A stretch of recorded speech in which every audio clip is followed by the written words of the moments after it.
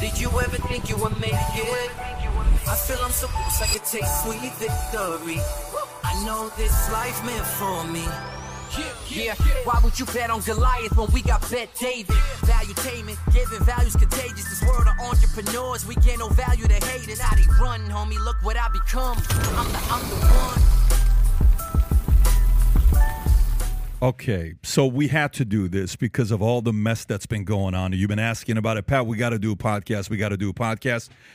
And as crazy of a schedule as we're having, we decided to have it. And we got Barry Habib in the house. He's got a lot of numbers, 47 slides. We're not going to go through all of them, but we will go through some of the data. Pat, all 47. He's got some I cut him down right before I came. I say He's got some jobs data that no one's talking about, some numbers on rates. I know today I saw the report. I'm sure we all saw the lowest in 26 days. We'll talk about that.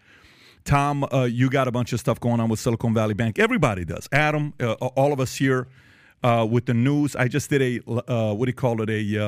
Twitter Spaces earlier with Mario on Twitter. Everybody was on. Everyone's commenting on what's going on with Silicon Valley Bank. It's been a scare. And today's market, I put a poll in the morning. Will today end up the market being up or down? 71% of the people that voted say the market's going to be down. Only 29% said the market's going to be up. You want me to update you on what's going on in the market? What is going on in the market? Rob, if you can pull it up to see how the market is doing, because the reality of it is everything's in green today. Very weird. Except for the banking. Russell 2000? No, except for banking. Banking is not individual today, banks. Everything else Here we go. is in a green today with the stock market. So having said that, I say we just get right into it with the main topic that everybody is talking about, which is Silicon Valley Bank. 16th largest bank in America to fail. The last time this happened was, I believe, WAMU.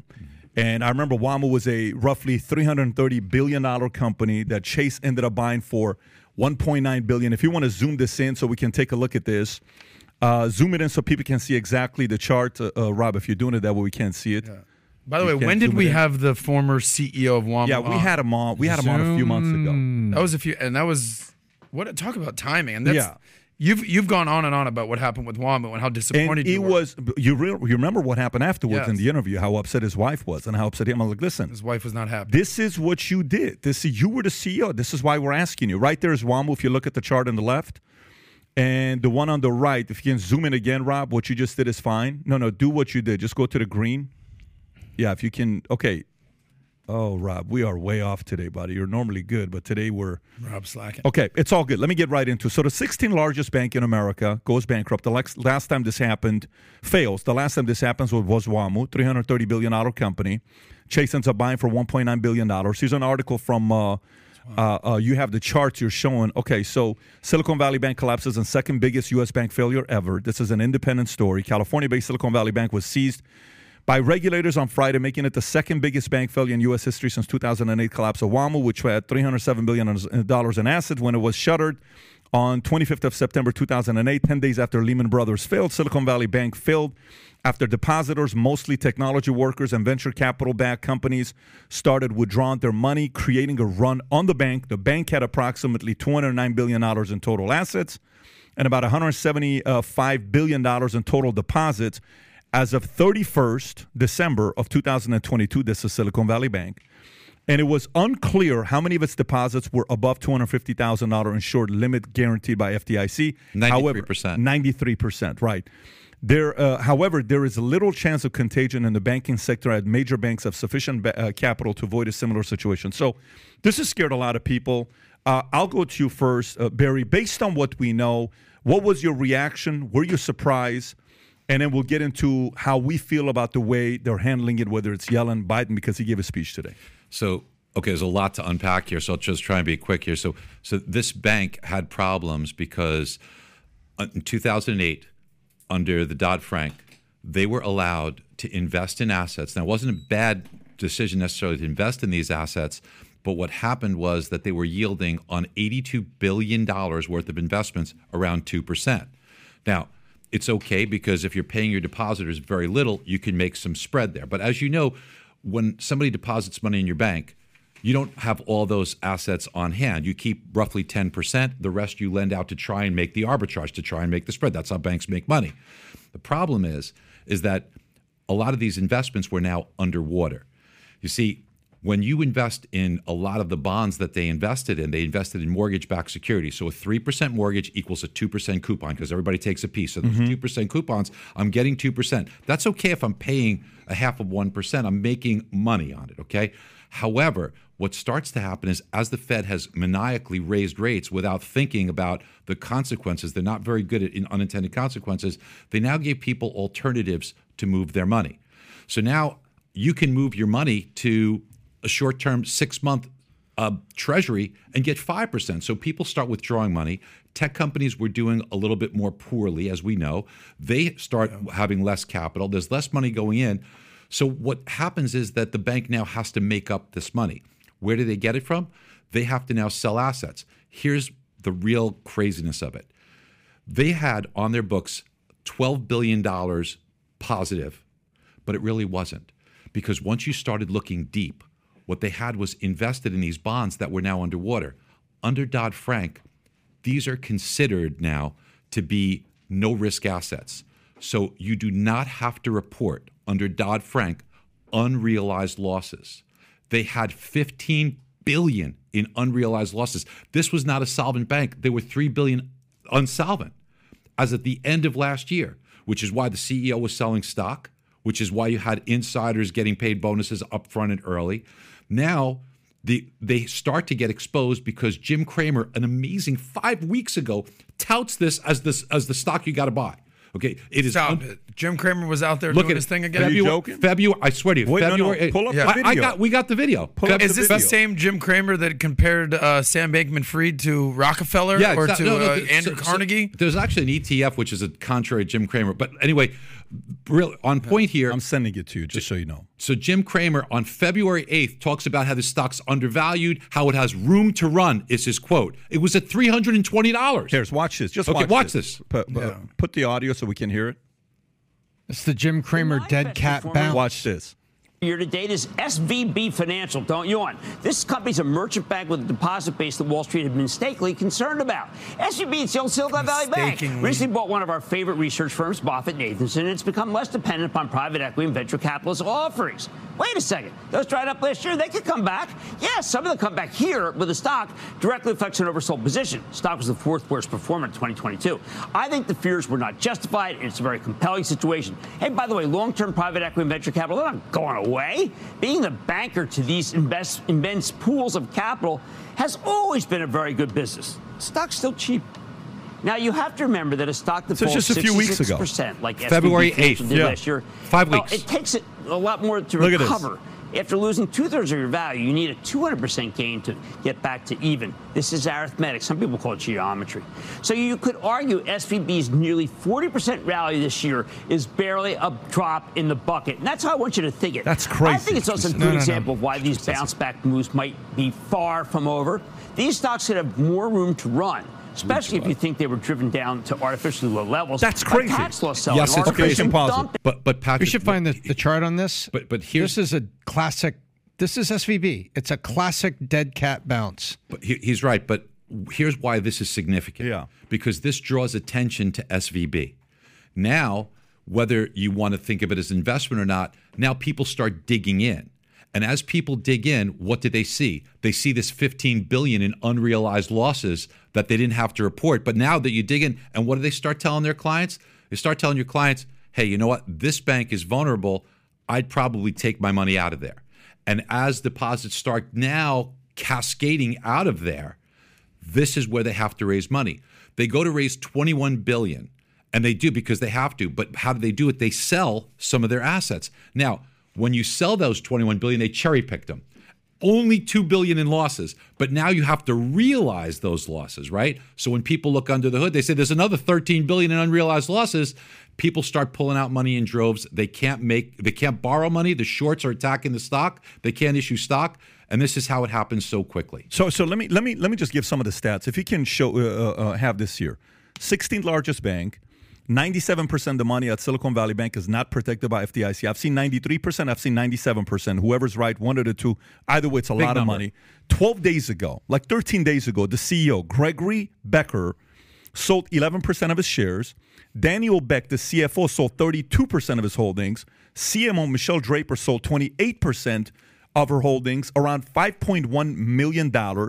If you post a picture of Forbes just 7 days ago. This one right here. By the way, they took the tweet down, just so you know. That's the one I posted, but they took it down. It just go to the picture I sent you. It's another one of those pictures I sent you, Rob, that should be on your phone. Go one more. Right there. Look at this. This is their tweet. This is 6 days ago. Proud to be on Forbes' annual ranking of America's best banks for the 5th straight year and to also have been named the publication inaugural Financial All-Stars list. They tweeted this. I retweeted this. They took it down because they obviously, I'm sure a lot of people were retweeting this. This was all over the place. They don't want people to see. Just 5 days ago, you're bragging about this. So this becomes the question.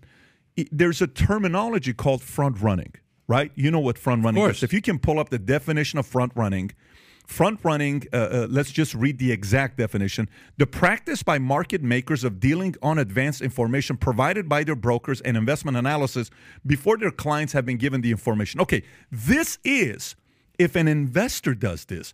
What's worse is when you're in it, you're the guy that knows what's about to happen and you do it. Isn't this a crime, Tom, to do something like this? I'm on that page. I like to see an investigation. I'll tell you why. I am right here with Barry. By the way, great to see you today, guys. See you, brother. Is on March 1st, Becker was at an event in Los Angeles, and he said, we pride ourselves on being the best financial partner in the most challenging times. He said that, but he said that and then was heading to London where he was going to go get a Bank of the Year honor at this London deal on the 2nd. It gets better. He had already been told that there was a call coming from Moody's. Moody's had looked at a footnote that was in there. Because remember, they don't have to disclose everything in standard parlance in a quarterly earnings report, but they did footnote in the details page that they had the $15 billion. Moody's saw that and came back and said, hey, we have a question. If you were to look at this as a mark to market rather than a mark to maturity, where are you at here? Because our assessment is we're going to lower you 2 ratings levels, Pat. 2. And he said, what do we have to do? You have to clean this up. And part of the plan to clean it up, exactly as Barry just said, sell $20 billion of it, but technically that's depositor money.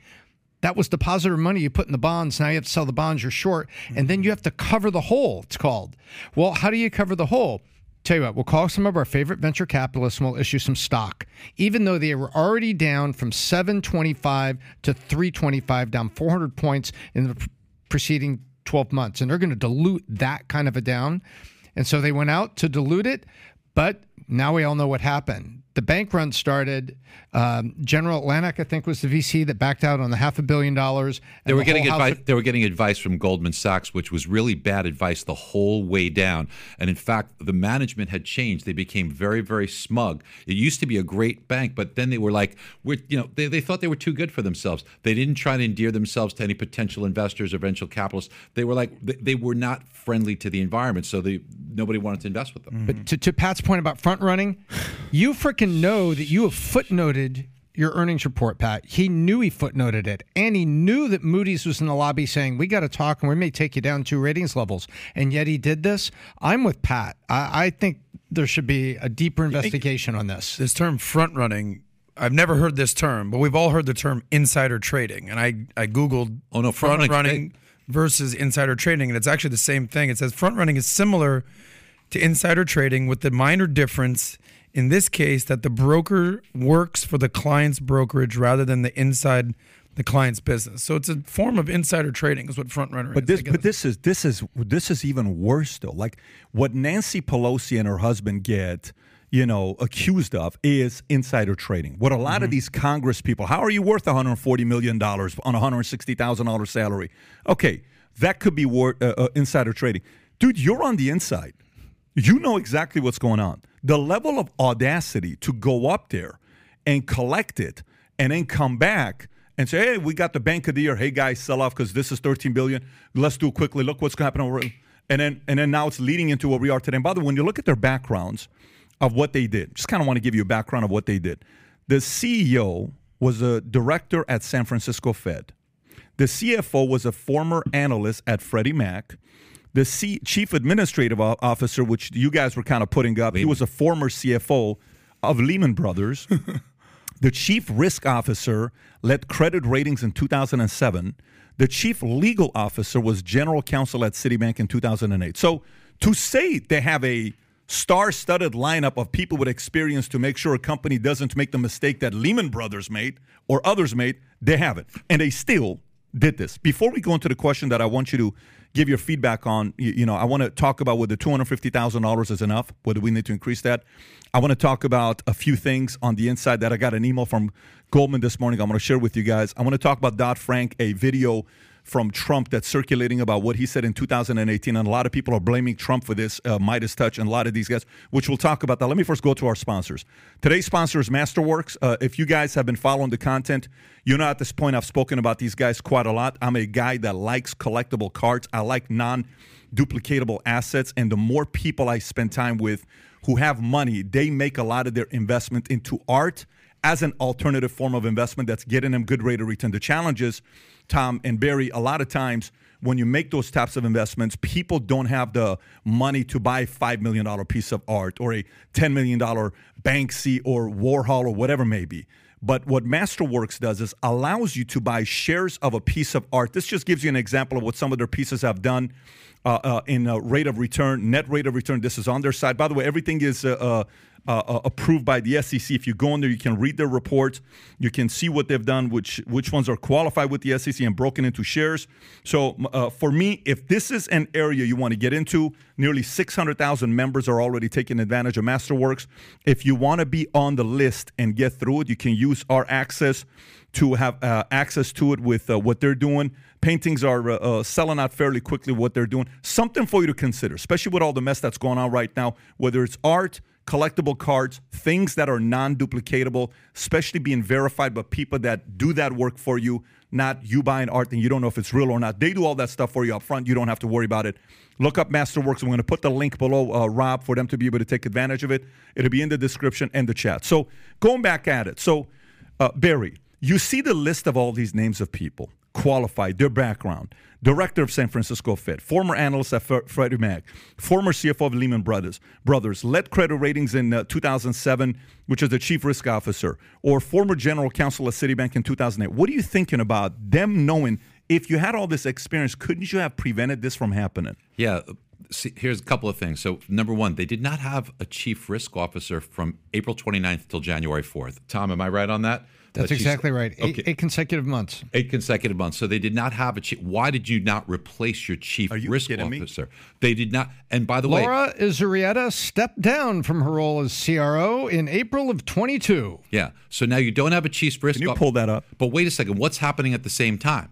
At the same time, your risk is increased dramatically because the Fed has now gone on a rampage raising rates until something breaks. And here something is breaking. So during that time, if you take a look from the 4.5 months from June 15th, the Fed raised rates 300 basis points. In a 7.5 month period, they raised it 375 basis points. And in the last year, they've raised 450 basis points. You need a chief risk officer to what this is a mismatch in duration. Short-term rates are going up and my long-term investments are going down in value. I need a chief risk officer to deleverage that, not after they've gone up 450 basis points on the short end, but after maybe the first 75 basis points and after long-term rates start coming down. Start unlevering these things. Start putting hedges in place. This is what you're supposed to be doing to protect the assets of the bank. Yeah, it's wild you're showing this year. Laura stepped down from her role as a CRO SVP Bank April 2022. What paper is this? What magazine is this? Forbes. And formally departed the company in October, according to an SVP proxy, filing the bank appointed a permanent. By the way, here's what's weird. If you run a broker-dealer, you can't run a broker-dealer without an OSJ, Office of Supervisory. You can't have it without a branch office manager or BOSs, depending on the size of it. How the hell is a company this size able to even operate with...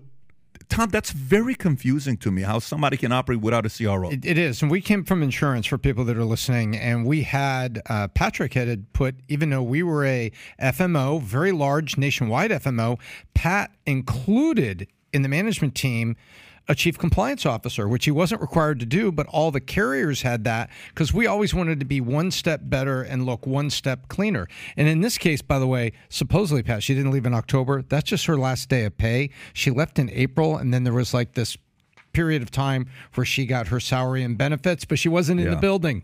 So what is I wonder what the level of responsibility is to disclose this to investors and account holders to know we don't have a CRO in payroll right now. Is there any disclosure that you have to disclose and let them know? Do they have that kind of a responsibility, or you don't know the answer to that? Federal regulations would be, and if it was these folks, probably footnote number 82, along with the $15 billion. So this takes me. If you were going to say something, because I got a bunch of other questions. There's so many moving parts here, and every day we're learning more information. But from your guys' optics, is this fraud? Is this idiocy? Is this a lack of leadership? Clearly, these guys are all smart guys. They've been around the banking industry forever. What does this boil down to? It's very hard to say, and without the benefit of knowing what happened behind closed doors, you can only assume things, right? But it sure doesn't seem like this was run correctly. You have to see these Fed rate hikes coming. You see the mismatch in duration. Mm-hmm. Somebody needed to step up and say, we have to make some adjustments or changes. While there might be short-term pain, we can't let this get out of control. Gotcha. And let me ask you one more question, because you kind of threw it in there initially, and my antennas went up because you used the word that we all learned in 2008, MBS, mortgage-backed securities. You said that earlier, and I was like, holy shit, we're going there again. No. What's that? These are performing loans. There was no problem with delinquencies. This is just an interest rate move. So if somebody's back, think about how many 3% mortgages there were, right? So the coupons that they fall into is a 2% coupon. In other words, a borrower pays 3%, but by the time the originator, servicer, securitizer, everybody, Fannie and Freddie, makes a piece, there's 2% left in the coupon for an investor like us, right? Mm-hmm. Or if you're a bank and you put a lot of your assets in, they're getting a return of 2%. I think their average return was like 1.86. Let's call it 2% is what they're getting. So if they're getting 2% on that, think about this. You're receiving 2 on a long-dated maturity. That's the rate you're getting. But as the open market gets to 3 and 4 and 5 on the coupon, where it is now, is at 5 on the coupon, who's going to buy your 2% coupon? They will if you discount it enough to make things balance out. So at a discount, they'll buy it. But meanwhile, that's the $15 billion that they had in losses. So it wasn't always $15 billion. As rates were going up, maybe it was $1 billion, maybe it was $2 billion. That's the time where you could put hedges, you could put puts, you can unlever some of that. That's what the chief risk officer should have been doing. And they've been living for so long under ZIRP, right? Zero interest rate, policy. And to buy for a bank, think about it. On the balance sheet, they were holding it as marked to maturity. No bank can buy a bond and mark it to maturity because when they're using deposits, it's part of the deposits. By definition, the deposits in a real tough economic situation have to be liquid enough to be retrieved. So how do you buy a bond marked to maturity when let's say Barry and I have a bunch of real estate and we buy a bond marked to maturity, and you say, you guys were idiots, you got it at 2%. We're saying, we're just holding it to the end. We don't have to sell it. So we're only going to make 2%, but that's okay. It's just going to pay out, right? And then we're going to get the principal back. But if that was a situation where we needed it to be liquid, then we get screwed. And what was the screw? The screw was 20 billion sold, 1.8 billion loss. That was what they had to pay off to the buyer to get them to take it off their hands. But the held to maturity was allowed legally to be done by the Dodd-Frank regulation, which says it does not come off of Tier 1 capital. So these are deemed to be held to maturity. In other words, okay, the market fluctuation we just talked about, guys, if theoretically you held it until it got paid off or till it matured, you get 100%. You get par value back. So there's no theoretical loss. But if you wanted to market, like you said, to the actual market value, there's a significant amount of loss in where it is. So what the Fed did by setting up this facility is they said, okay, we will lend against what you have.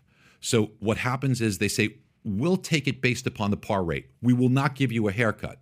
But now you got to pay us. You got to pay us, 4 3/4, 5%. Today's rate. You're getting 2% back, but it's going to eat into your profit margin. The other thing, Patrick, you said before, which is very interesting, and obviously this is where we're going, is now at the present time, all deposits are insured, not just the 250.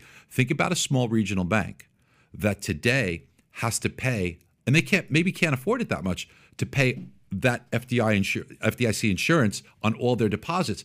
What that may do is that may force a lot of concentration. These small banks help startup companies. They help you. They're your local bank, right? That's who you have the relationship. Yeah. I mean, it could be where we see it like a utility, where they're all just concentrated and run by the government.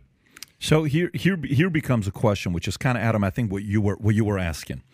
Responsibility goes on who? If you think about this, the conversation we're having on the Spaces was, okay, whose fault is this? Because right now they're not calling it a bailout. They're calling it what? It's just a backstop. And by the way, bondholders are probably screwed. Shareholders are probably screwed. We're protecting the people that deposited. But it's not a bailout, But right. He's not a snitch. It's not a bailout. It's a bailout. It's a bailout. You can look what Yellen says here on page 3. Yellen says no bailout for Silicon Valley Bank. We're not going to do that again. Treasury Secretary Yellen stated that the federal government will not provide a bailout to Silicon Valley Bank, but will work to meet the needs of depositors who stand to lose millions after the bank collapsed last week. Yellen signaled that government bailouts like those from 2008 financial crisis would not be considered, but the regulators would weigh a wide range of available options for protecting depositors who had more than FDIC amount of $250,000 in their accounts. Yellen tried to reassure Americans that Silicon Valley Bank collapse would not create a domino effect for other banks, and that the core problem Silicon Valley was rising interest rates rather than problems with the tech sector. Okay, so in a way, when you read this, they're saying it's not a bailout. Where does this money come from?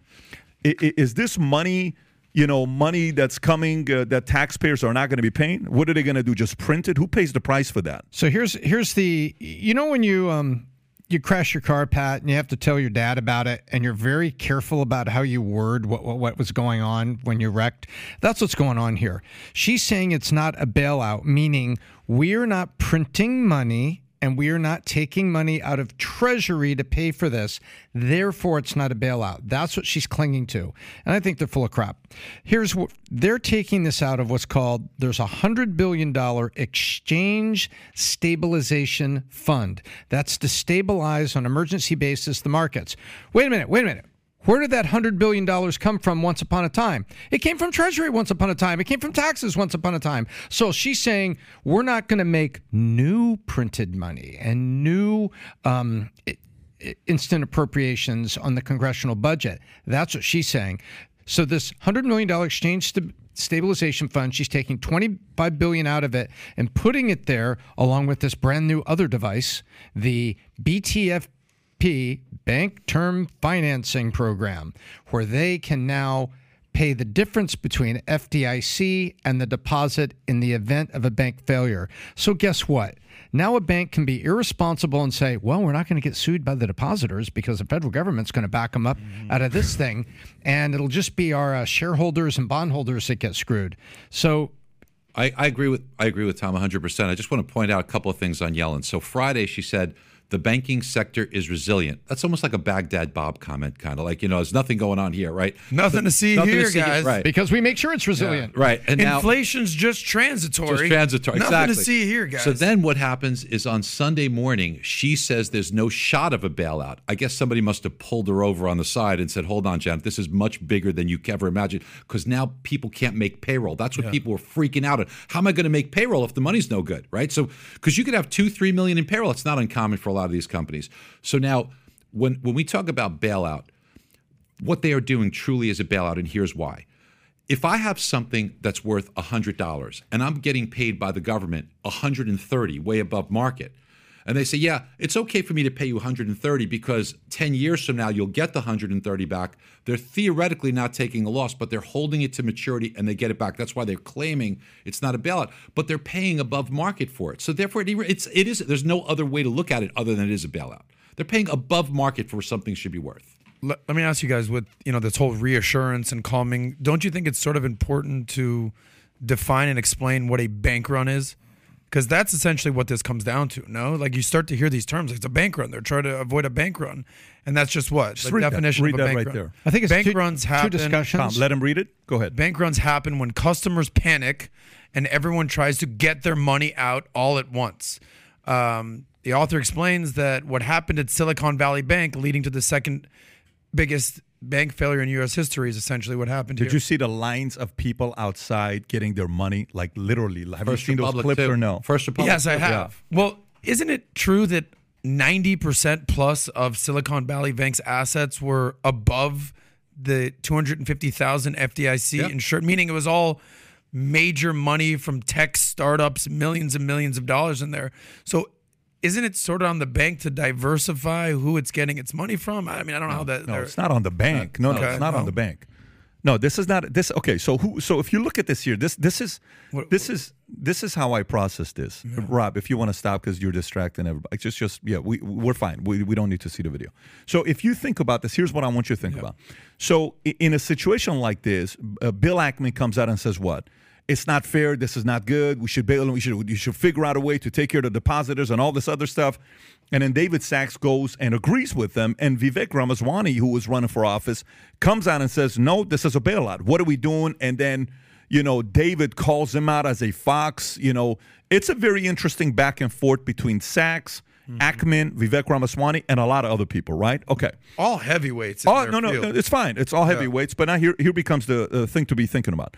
So when Benghazi happened, do you remember when Benghazi happened? How many people were killed during Benghazi? How many lives was four? 4 people, right? And if you're an average person, if you were a Democrat, you said what? So Barack Obama and Hillary Clinton did their best. I mean, what else do you expect them to do? They didn't do anything wrong. They tried so hard. They had sleepless nights trying to take care of this. If you were Republican, what did you say? Hillary Clinton, this is why she's this. She was sleeping. And she didn't even want her to get up and see what's going on. And that picture they posted with Hillary Clinton, Barack Obama, and all this stuff, that's just a picture for media they posted, right? Okay, great. And then the average person, 3, 6, 12 months later after the election debates were done, guess what? They're going to the next news cycle. Hey, what's the next thing? Okay. Yeah. And people forgot about Benghazi. Guess who's never forgot about Benghazi till today? The 4 families. The 4 families that lost somebody. Mm-hmm. Fathers, brothers, mothers, sisters, husbands, wives and all this stuff that, in this case, you're never going to forget this. So think about those 4 families. If you're related and one of those individuals was your son or your brother or your father, what do you think you're going to do the rest of your life? There may be vengeance in you. You may have a feeling of what? Revenge. Mm-hmm. You're never going to be the same. If your kid is going to say, I'm going to go to the military, your reaction is going to be more dramatic than an average person because you're experiencing that pain. Your hate towards a Hillary Clinton or a Barack Obama is going to be what? Higher than anybody else because it's your fault. It happened under your watch. Can you blame those 4 families? No, we can't blame those 4 families. However, let's bring it to the situation today. So, Silicon Valley Bank, they go through what they're going through. Fine. Who do you think cares about that bailout the most? People that have money with Silicon Valley Bank. Who else do you think cares the most? Those who have their employees that they're paying the salaries through Silicon Valley Bank. Who else? People who work for Silicon Valley Bank. They should care the most, okay? All right. Secondly, if you go to the people who criticize capitalism the most, which capitalists do they criticize? Those socialists or Democrats or low and middle income families that say capitalists, all they care about is what? Money and all this other stuff. Who do they criticize? This is exactly what they criticize. Because when you think about the foundation of capitalism, there's 4 things. The foundation of capitalism comes down to 4 things. Mm-hmm. It's freedom to buy. It's freedom to try. It's freedom to sell. And you know what the last one is? It's the freedom to fail. A lot of people at this level want the first 3 freedoms, but they don't want the 4th freedom. What's the 4th freedom? Dude, you failed is what you did. So what do you want to do? Well, we got to get our money and all this other stuff. Okay, fine. Now, some people will say, well, you can't say that. If it was your money, you would also be saying the same thing to get the money. I'm not disputing that. You're right. If I had money in there, I would be very concerned because that's my family's money. And rightfully so, just like you, if you're 72 years old, you're probably less thinking about what it is to be a barrier of entry, a regulation holding people back from competing with these super centers at Walmart or Target or a financial code. You're probably more thinking about what? Medicare, MedSup, retirement, Social Security. And you should, because that's what's affecting you directly, right? So I'm not judging the people that have money in Silicon Valley Bank, but it is a right criticism to say you want to be protected, but you go take all the risk. So what does this teach? So imagine in life how you create resentment for kids. I got 4 kids. If I discipline my oldest son more than in a different way than I discipline my youngest son, I officially create resentment between them two and from my oldest to me. If I discipline Tico for he does something and I take iPad away from him for 2 months, but the same thing Dylan does, and I let him play iPad for 2 months, Tico's going to say, I knew he was your favorite. I knew he was your favorite. And today, the low and middle income families, guess what they're saying? I knew they were your favorites, Fed. I knew they were your favorites. You bailed them out again. You gave them money again. They're right. Mm-hmm. You sit there and try to say the opposite argument. But this does affect them, though, Patrick, because the payroll and then the contagion to other banks. I think the banking system, the shareholders who invest in the banks, they're not being taken care of. They're going to probably lose everything. The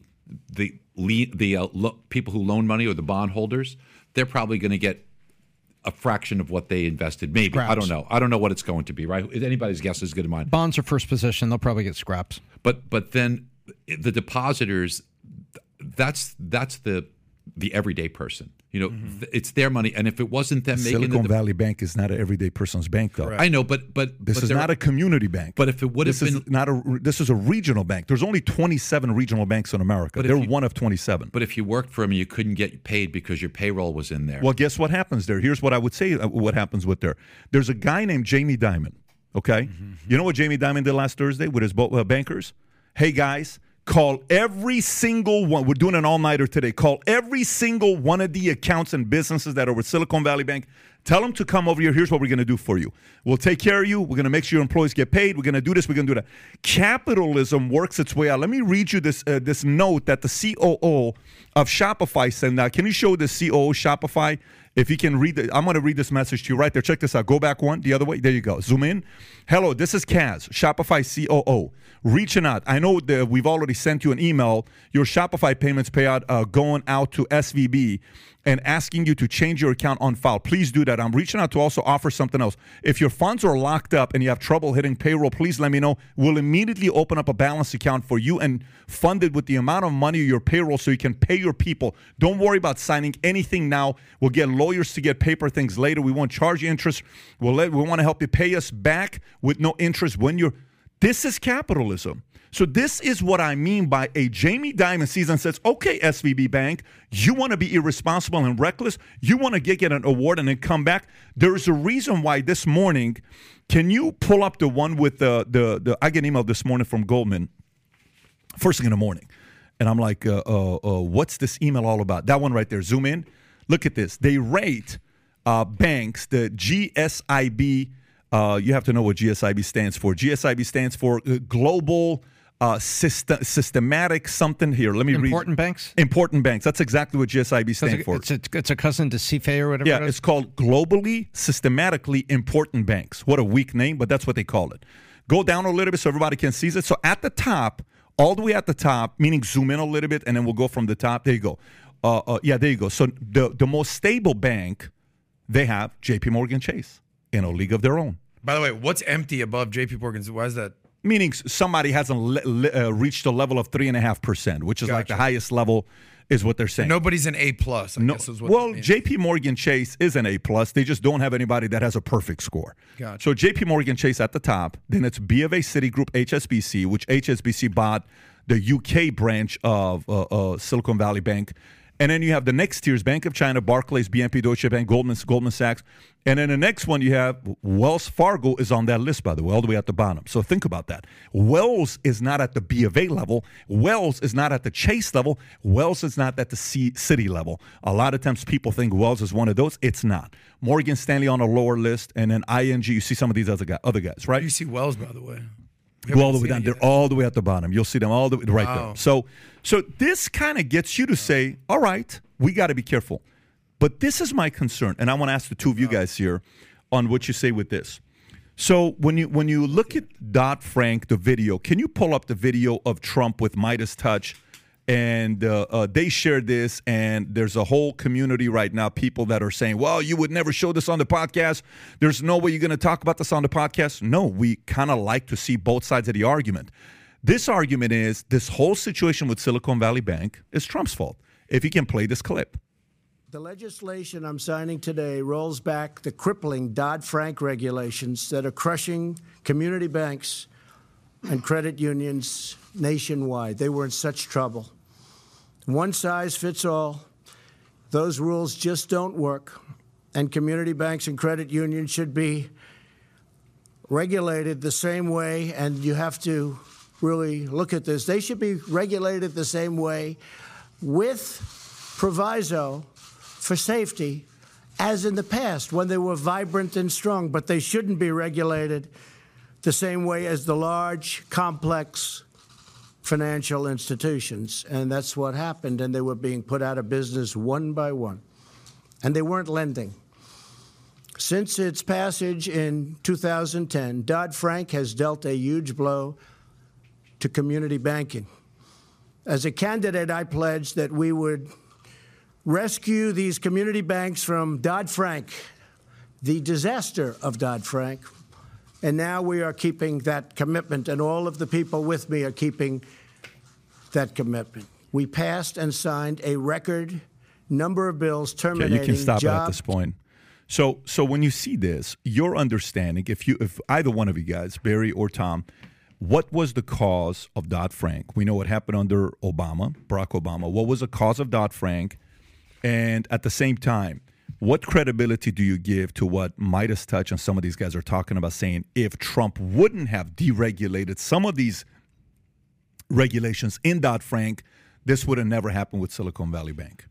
It wasn't because the loans were not performing. It wasn't because of bad investment. It was a duration mismatch. It happened because the Fed went about a course to raise rates in an unsustainable manner without thinking about unintended consequences.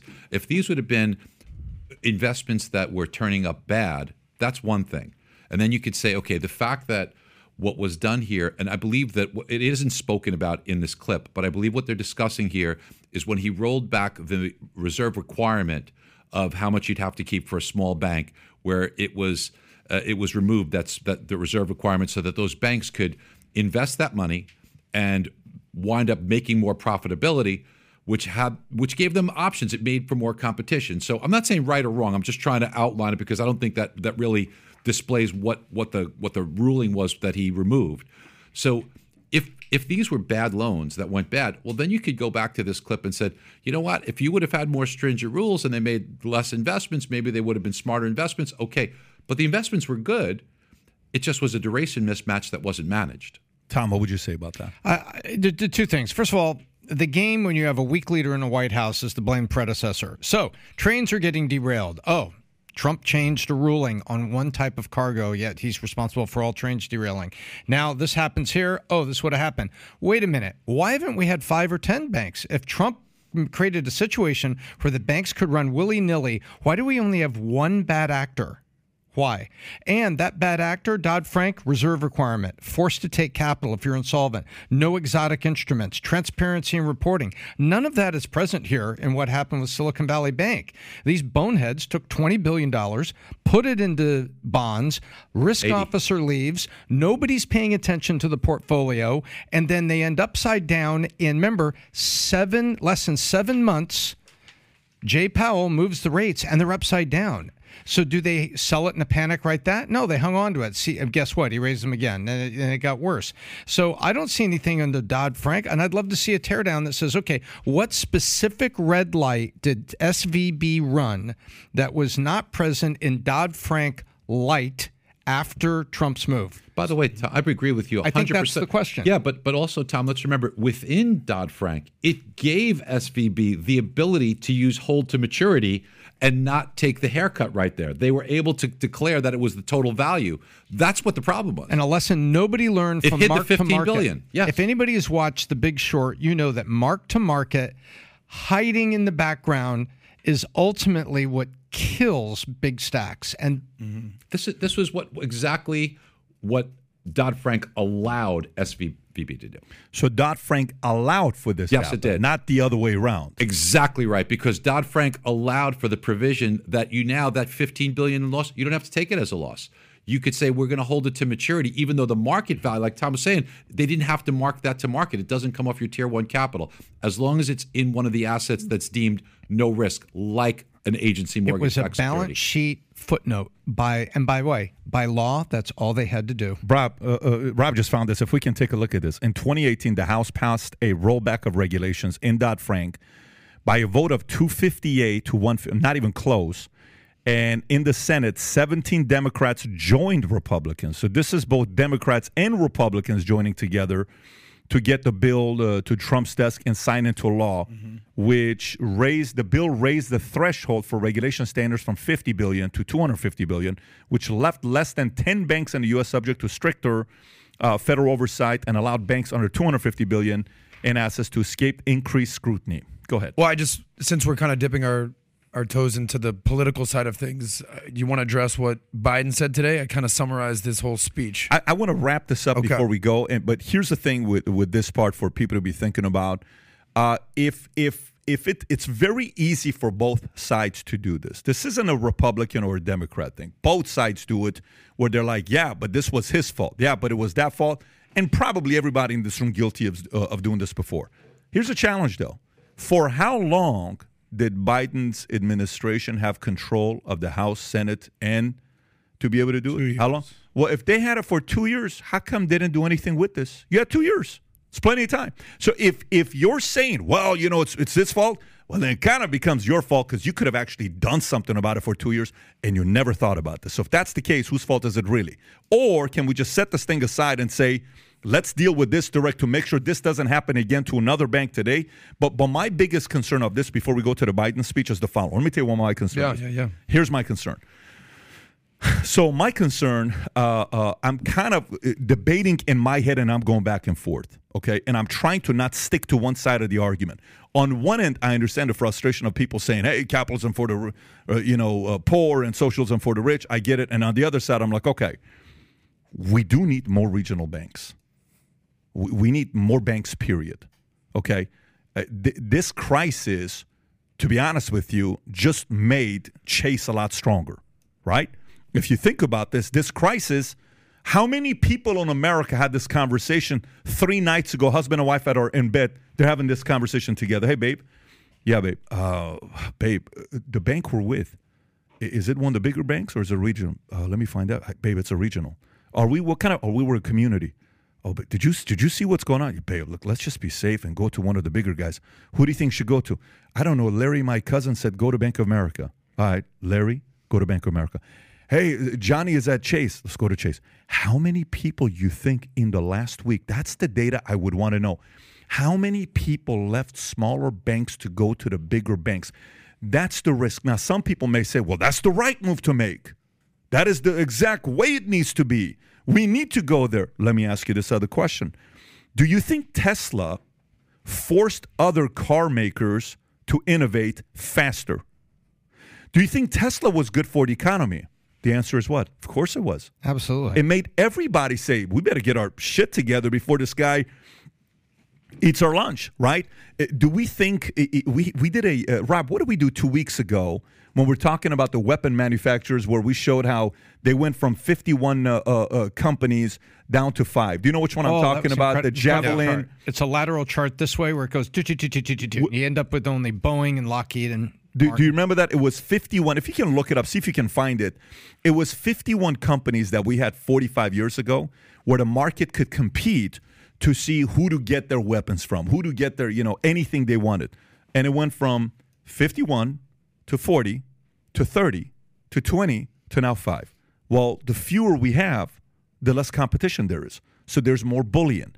The fewer banks we have, believe it or not, socialists want that. They want it to be nationalized banking. They want that. That's more utility. of a control. It's of course, utility. That's more of a control by the U.S. government. Single-payer health care. It is by far the worst thing. It is by far the worst thing for you and I because they get to bully us. So, again, as much as this is, if I'm on the Democratic side and I kind of want to get the top 5 banks to get stronger, guess what I'm doing right now? This is exactly what I'm doing right now. Get your money out of regionals. This is exactly. Can you zoom in, please? Thanks for finding it, Rob. If you can zoom in a little bit, look at this. This is showing we used to have 50-plus companies in 1980 to buy, aerospace, any kind of weapons, anything we wanted, down from 1980 to only 5. Lockheed, Boeing, Raytheon, Northrop, and General Dynamics.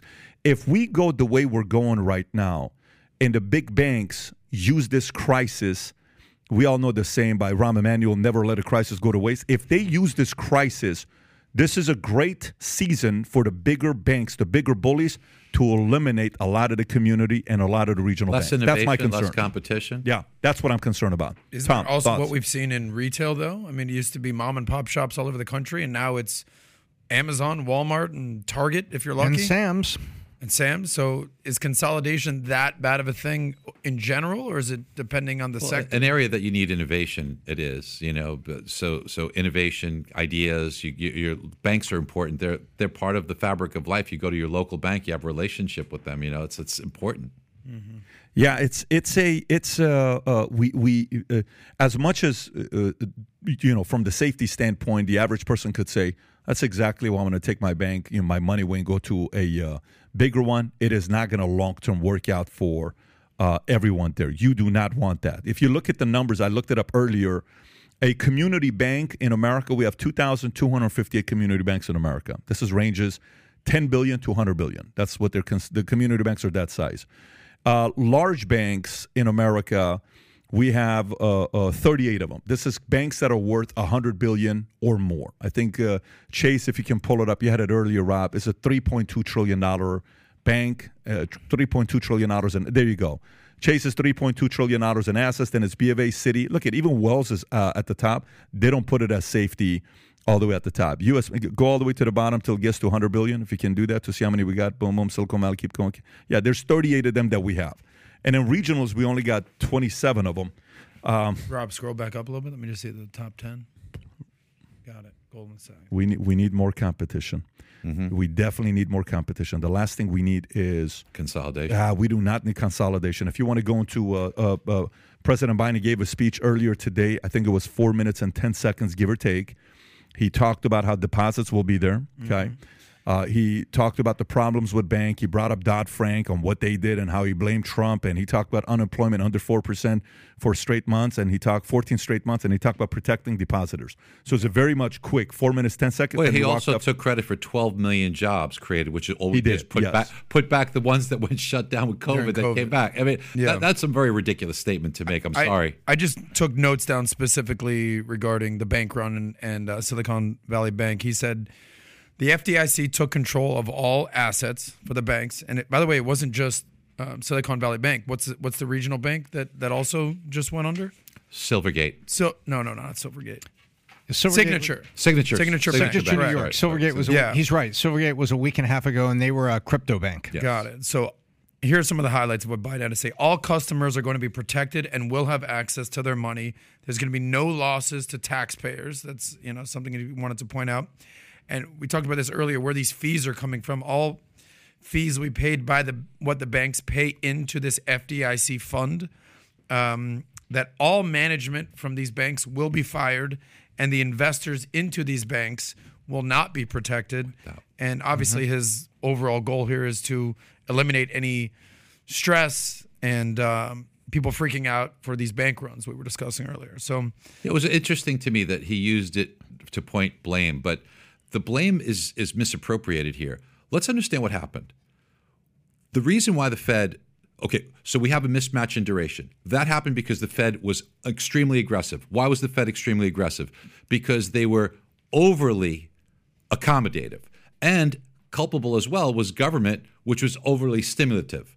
In combination, they created this inflation. So you have the arsonist is now become the firefighter. So this is what the problem is. Now, by the way, what the Fed did today, I applaud them. They had to save the depositors. I agree with that. But their moves to maniacally increase rates, that's like if somebody, heaven forbid, if somebody's ill and you say, okay, I'm going to give you some medicine. 5 minutes later, you're not better? I'm going to give you another dose. I'm going to give you another dose. This is what they're doing because it takes a while for this to happen.